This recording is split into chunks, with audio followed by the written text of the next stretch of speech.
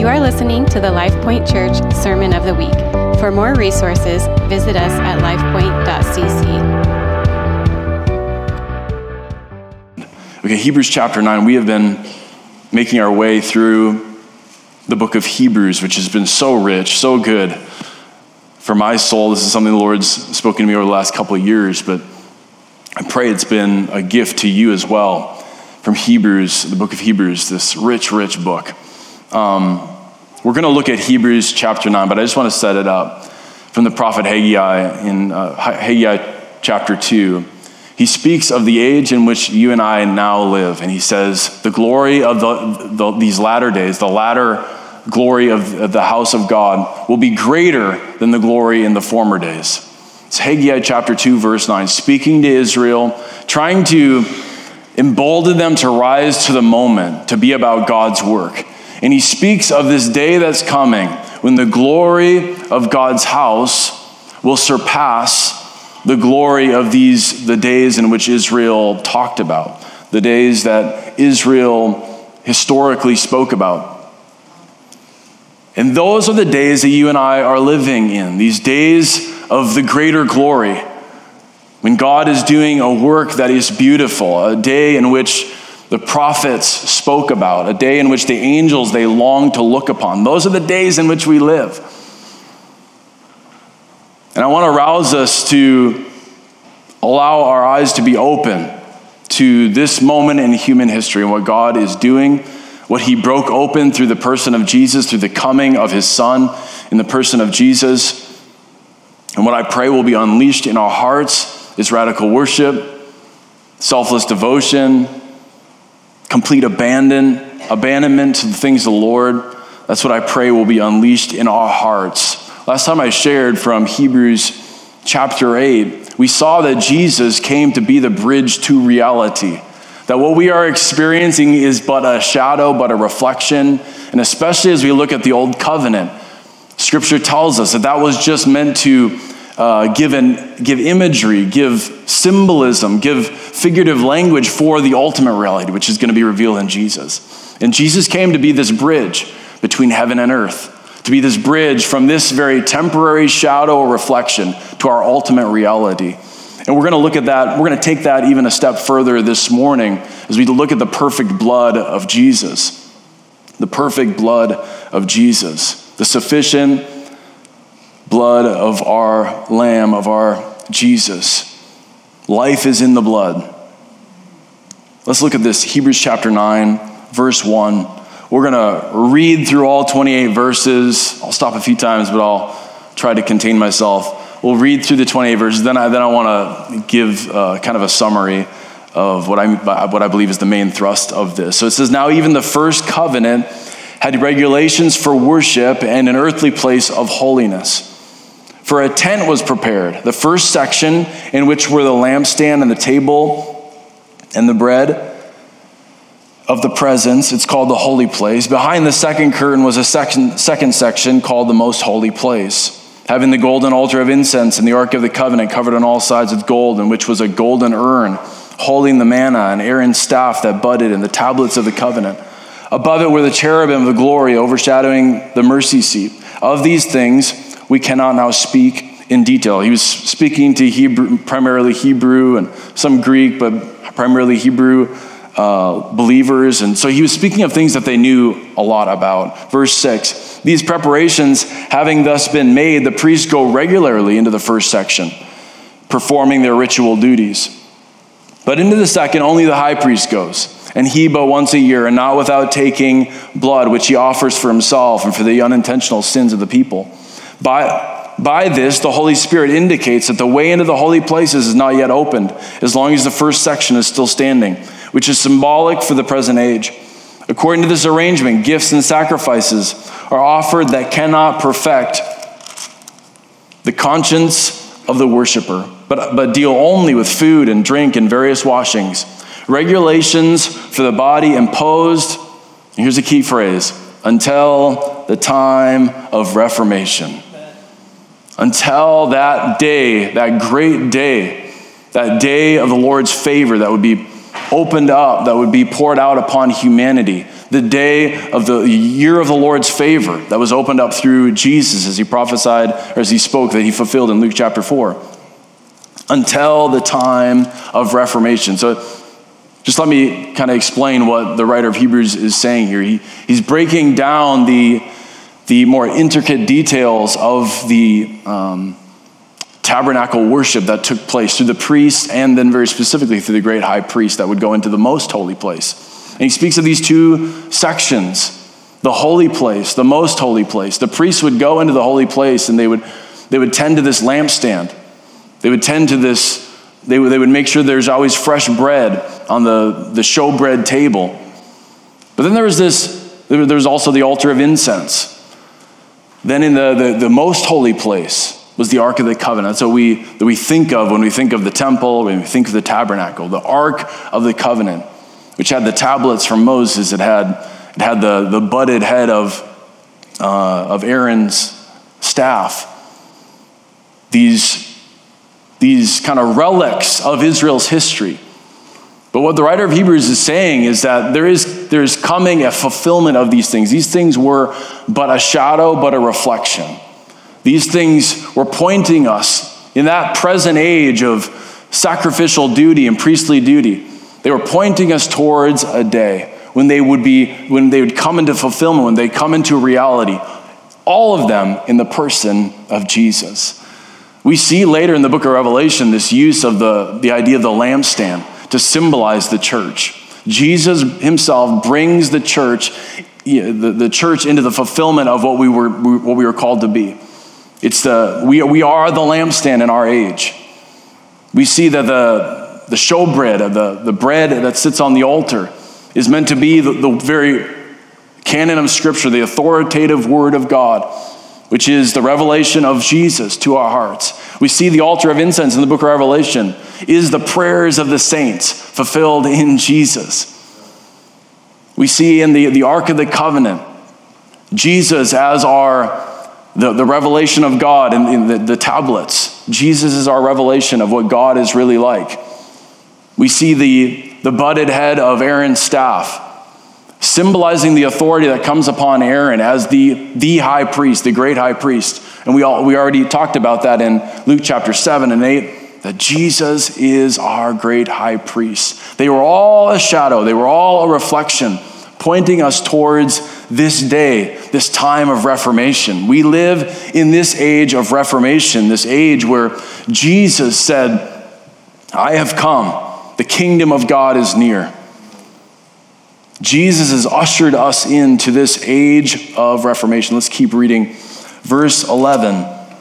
But when Christ appeared as a high priest of the good things that have come, then through the greater and more perfect tent, not made with hands, that is not of this creation, he entered once for all into the holy places, not by means of the blood of goats and calves, but by means of his own blood, thus securing an eternal redemption. For the blood of goats and bulls and the sprinkling of defiled persons or the ashes of a heifer sanctify for the purification of the flesh, how much more will the blood of Christ, who through the eternal Spirit offered himself without blemish to God, purify our conscience from dead works to serve the living God, or easily also translated to worship the living God. Verse 14 is the pinnacle of this passage this morning. You can circle verse 14. How much more the blood of Christ? If in prior ages and prior seasons of human history, we look to the blood of goats or calves to temporarily soothe our conscience, how much more the perfect blood of Christ? This better blood, this perfect blood. There's this constant theme through the book of Hebrews of Jesus being the better answer. He is greater than the prophets, greater than the angels, greater than Moses. He's greater than all high priests that Israel had known. And now we see that even the sacrifice that he brings is better than the sacrifices that Israel had ever known. How much more the blood of Christ? This eternal flow, the blood of Christ, speaks a better word over us. Verse 15. It says, therefore, he is the mediator of a new covenant. This is the time of reformation, so that those who are called may receive the promised eternal inheritance, since a death has occurred that redeems them from the transgression committed under the first covenant. For where a will is involved, the death of the one who made it must be established. For a will takes effect only at death, since it's not in force as long as the one who made it is alive. Therefore, not even the first covenant was inaugurated without blood. For when every commandment of the law had been declared by Moses to all the people, he took the blood of calves and goats with water and scarlet wool and hyssop, and sprinkled both the book itself and all the people, saying, this is the blood of the covenant that God commanded for you. And in the same way he sprinkled with the blood both the tent and all the vessels used in worship. Indeed, under the law, almost everything is purified with blood, and without the shedding of blood, there is no forgiveness of sins. There is no other way. Let us never look for another way. It's only by the blood of Jesus. And I would encourage you this morning, if the blood of Jesus is an offense to your soul, then what that should cause us to do is get on our knees and make sure we understand the severity of our sin before the Lord, before a holy God. Blood speaks to the offense of our sin before God. And so if we're offended by the gruesome realities of blood being used to redeem us, we're not understanding the brutal realities, the gruesome realities of our own offense against God. Let us not be offended by the blood of God, by the blood of Jesus being poured out for us, the perfect blood of Jesus. He uses all these kind of wordplay, play on words here in those few verses. He goes between talking about a covenant and talking about a will. I talked about that in Hebrews chapter 8, how the better description of a covenant with God is that of a will. And obviously a will does not come into effect unless a person dies, right? A will is talked about, but nothing happens until the person dies. So it is with this covenant that God enacted with humanity. It would not come into play unless there was a death, and it would be the death of his own son. It would be the God-man himself giving himself sacrificially on our behalf. And everything is covered with the blood. Isn't that peculiar? The picture in this old covenant is the priest grabbing this hyssop branch and sprinkling blood on the altar of incense and sprinkling the blood on the people. How bizarre. But it's pointing us to this day. It's a shadow reflection of this coming day when everything would be covered with the blood. And the answer for our ailing souls, the answer for the cancer of our soul would be the blood of Jesus. And a people, childlike and foolish enough to submit themselves to the power of the blood. Say, let me have it. Lord, I need your blood. I am in need of a redeemer, of a savior. Let me have it. That's the age in which we live in, this age of reformation. Verse 23. Thus it was necessary for the copies of the heavenly things to be purified with these rites, but the heavenly things themselves with better sacrifices than these. For Christ has entered not into the holy places made with hands, which are copies of the true things. That's what we had said, right? Jesus ushers us into reality. They were just copies. They were patterned after something, after heaven itself. But into heaven itself, now to appear in the presence of God on our behalf. Nor was it to offer himself repeatedly as the high priest enters the holy places every year with the blood, not his own. For then he would have to suffer repeatedly since the foundation of the world. But as it is, he has appeared once for all at the end of the ages to put away sin by the sacrifice of himself. Please allow that to sink in. We are in the end of the ages. These are the last days. The prophet Joel spoke about this age in which the Spirit of God is being poured out, the day when we're all looking towards the horizon, towards our glorious King who is coming back for a beautiful, purified bride. Verse 27, but just as it is appointed for man to die once, and after that comes judgment, so Christ, having been offered once to bear the sins of many, will appear a second time, not to deal with sin, but to save those who are eagerly waiting for him. Can we just pray right now? This is a holy moment, I feel like. Talking about the blood of Jesus and his sufficiency. Lord, you are welcome in this place. Even that word that was spoken earlier, that word of knowledge. We need grace to be poured out right now for us to take you at your word, to believe in the sufficient power of your sacrificial blood that was poured out for us. God, I pray over every single individual in this place that they'd be able to grab a hold of the assurance that's available in your blood. They wouldn't look to the words, the affirming words of any other person, of their spouse, of what other people think of them, their reputation, but only to the word that the blood speaks over them. I pray in your mighty name, Jesus. You're going to do a work this morning, I believe it, of cleansing consciences, of sweeping away shame by the power of the life flow that comes through the blood of your precious Son. We pray it, Lord. Let it be in this place. In your name, amen.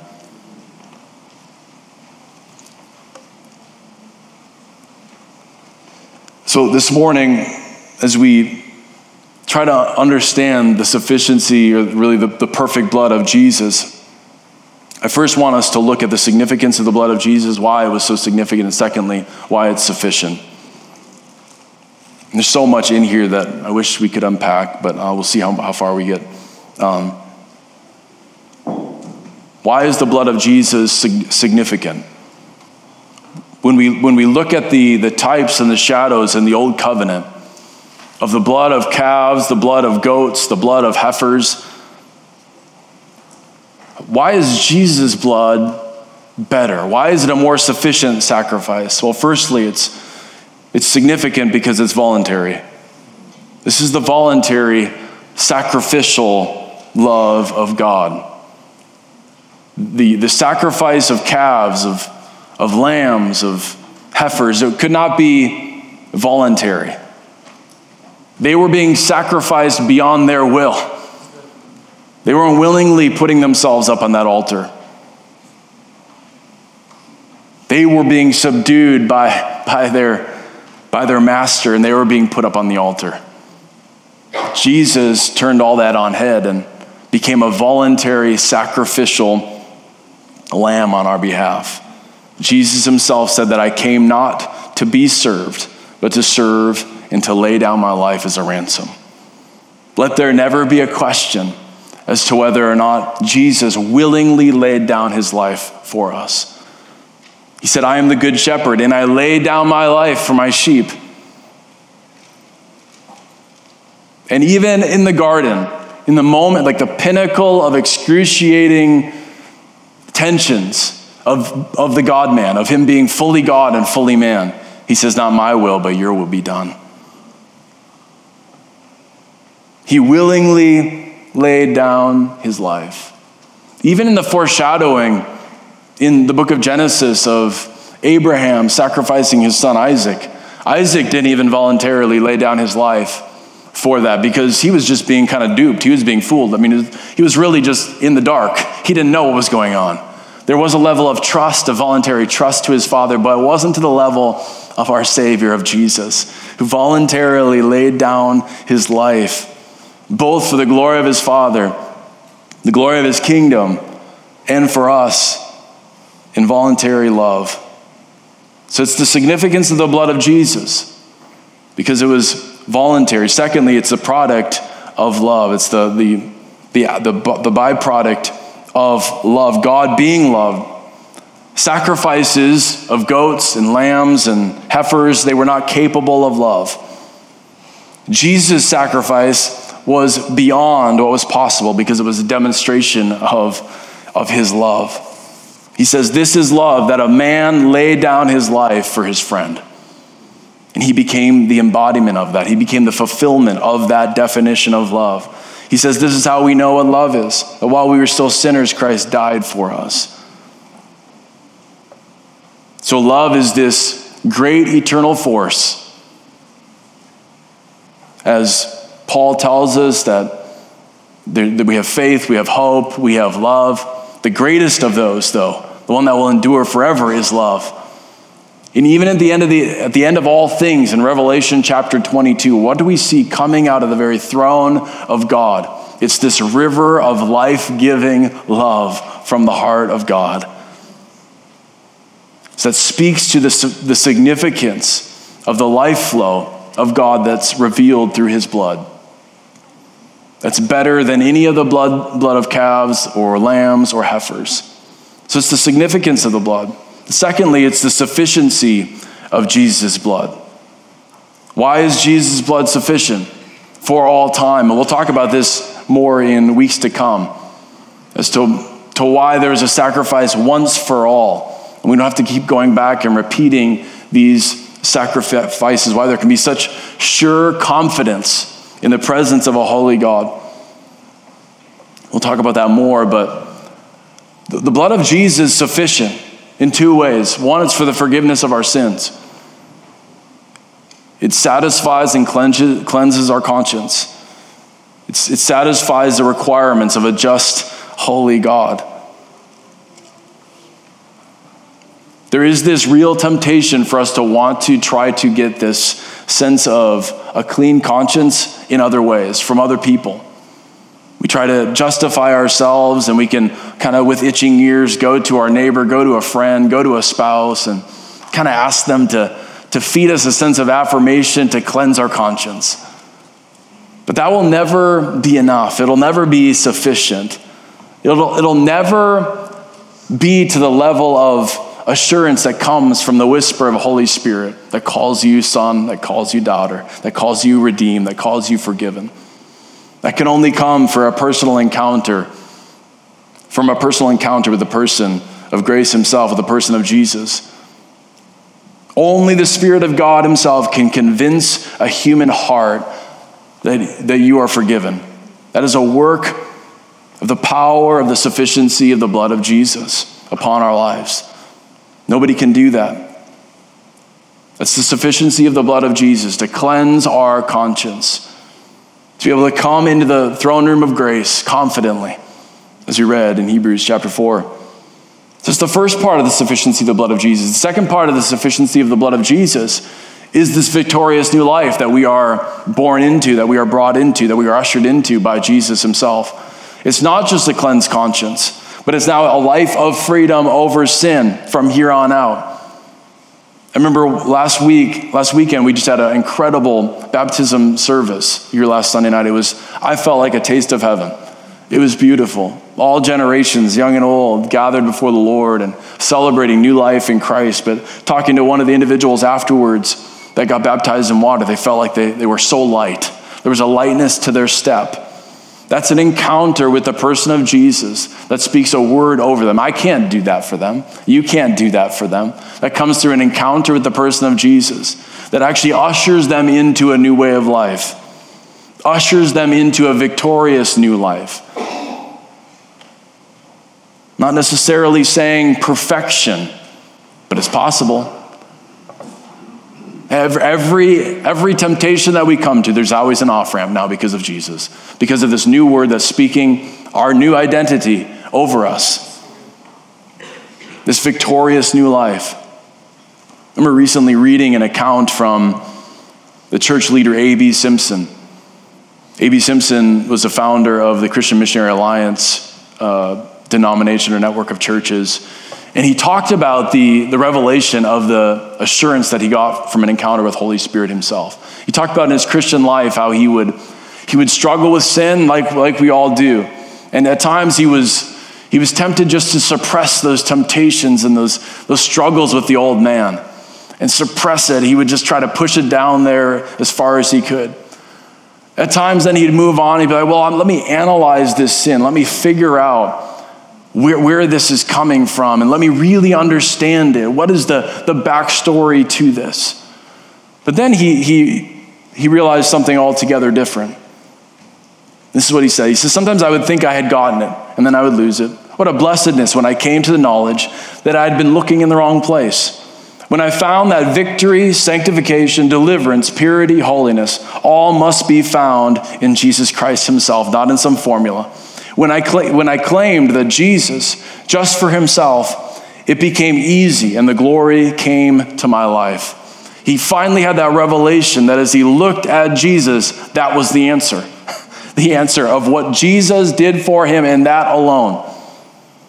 Not our analyzing and introspection and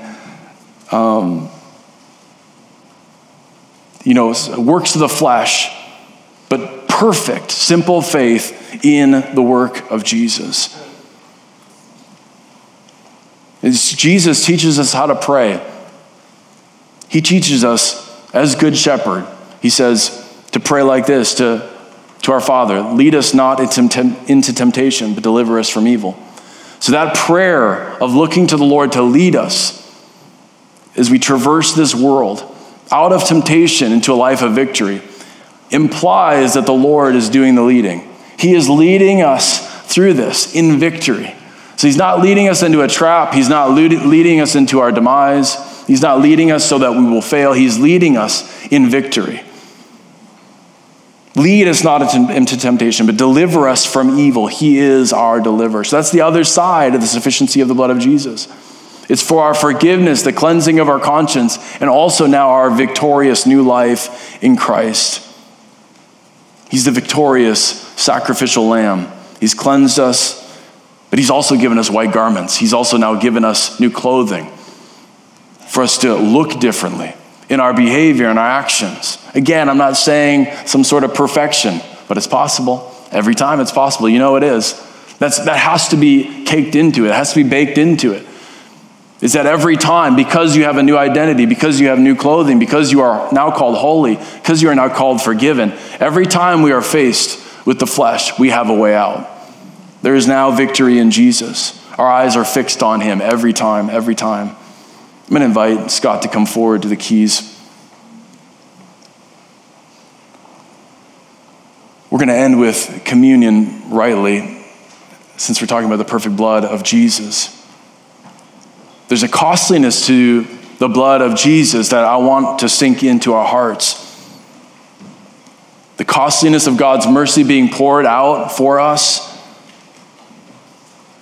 His purpose in this hour is a people cleansed by the blood, brought by the high priest Jesus as a house for his presence. If we are to be a dwelling place for his presence, and this house is greater than the former, then our minds shouldn't be on past sin because his blood has washed us of that. He's cleansed us of that. Our focus should not be on this world in this present age because he has set us free from that. He has ushered us into a new reality. He is in our midst, our glorious Savior, our great high priest, and our sacrificial Savior. As we look at the end of this passage in Hebrews chapter 9, I want us to understand what's at stake, the sobering realities of the judgment to come. He says that we are all destined to die, appointed man to die once, and after that comes judgment. There is coming a day when we will stand before the Lord, and the only claim, the only justification for us to stand before him will be the word that the blood speaks over us. In that moment, we will be stripped naked of every other thing, and we will stand before the Lord, and it will only be his blood that speaks a word for us. It's his word that will advocate on our behalf. I pray that hits you with a sense of fearfulness. It's in that moment we won't be able to look to our spouse. You won't be able to look to me. You won't be able to look to a friend, your parents, your family legacy. It'll just be you. And on top of that, the scripture does say that our works will be judged. That we will be judged for the works that we do in this body, in this life. But even our works will be sprinkled by the blood of Jesus. And the only ones that will stand as the gold, like refined in fire, the pure gold, pure precious metal sort of works will be the ones that are cleansed by the blood of Jesus. Everything else will be burned up. Everything else will fade away. It will only be that which is sprinkled with the blood of Jesus. Only that which we've done in faith in the sufficiency of Jesus. We're not doing these things to impress God. We're not doing these things to buy our way into heaven. We're doing it because of the sufficiency of his blood, because we've been bought with a high price. And because of that costly high price that we've been purchased with, we live our lives surrendered to him for his glory, because he is the worthy Lamb. Amen. This has been the LifePoint Church Sermon of the Week. For more resources, visit us at lifepoint.cc.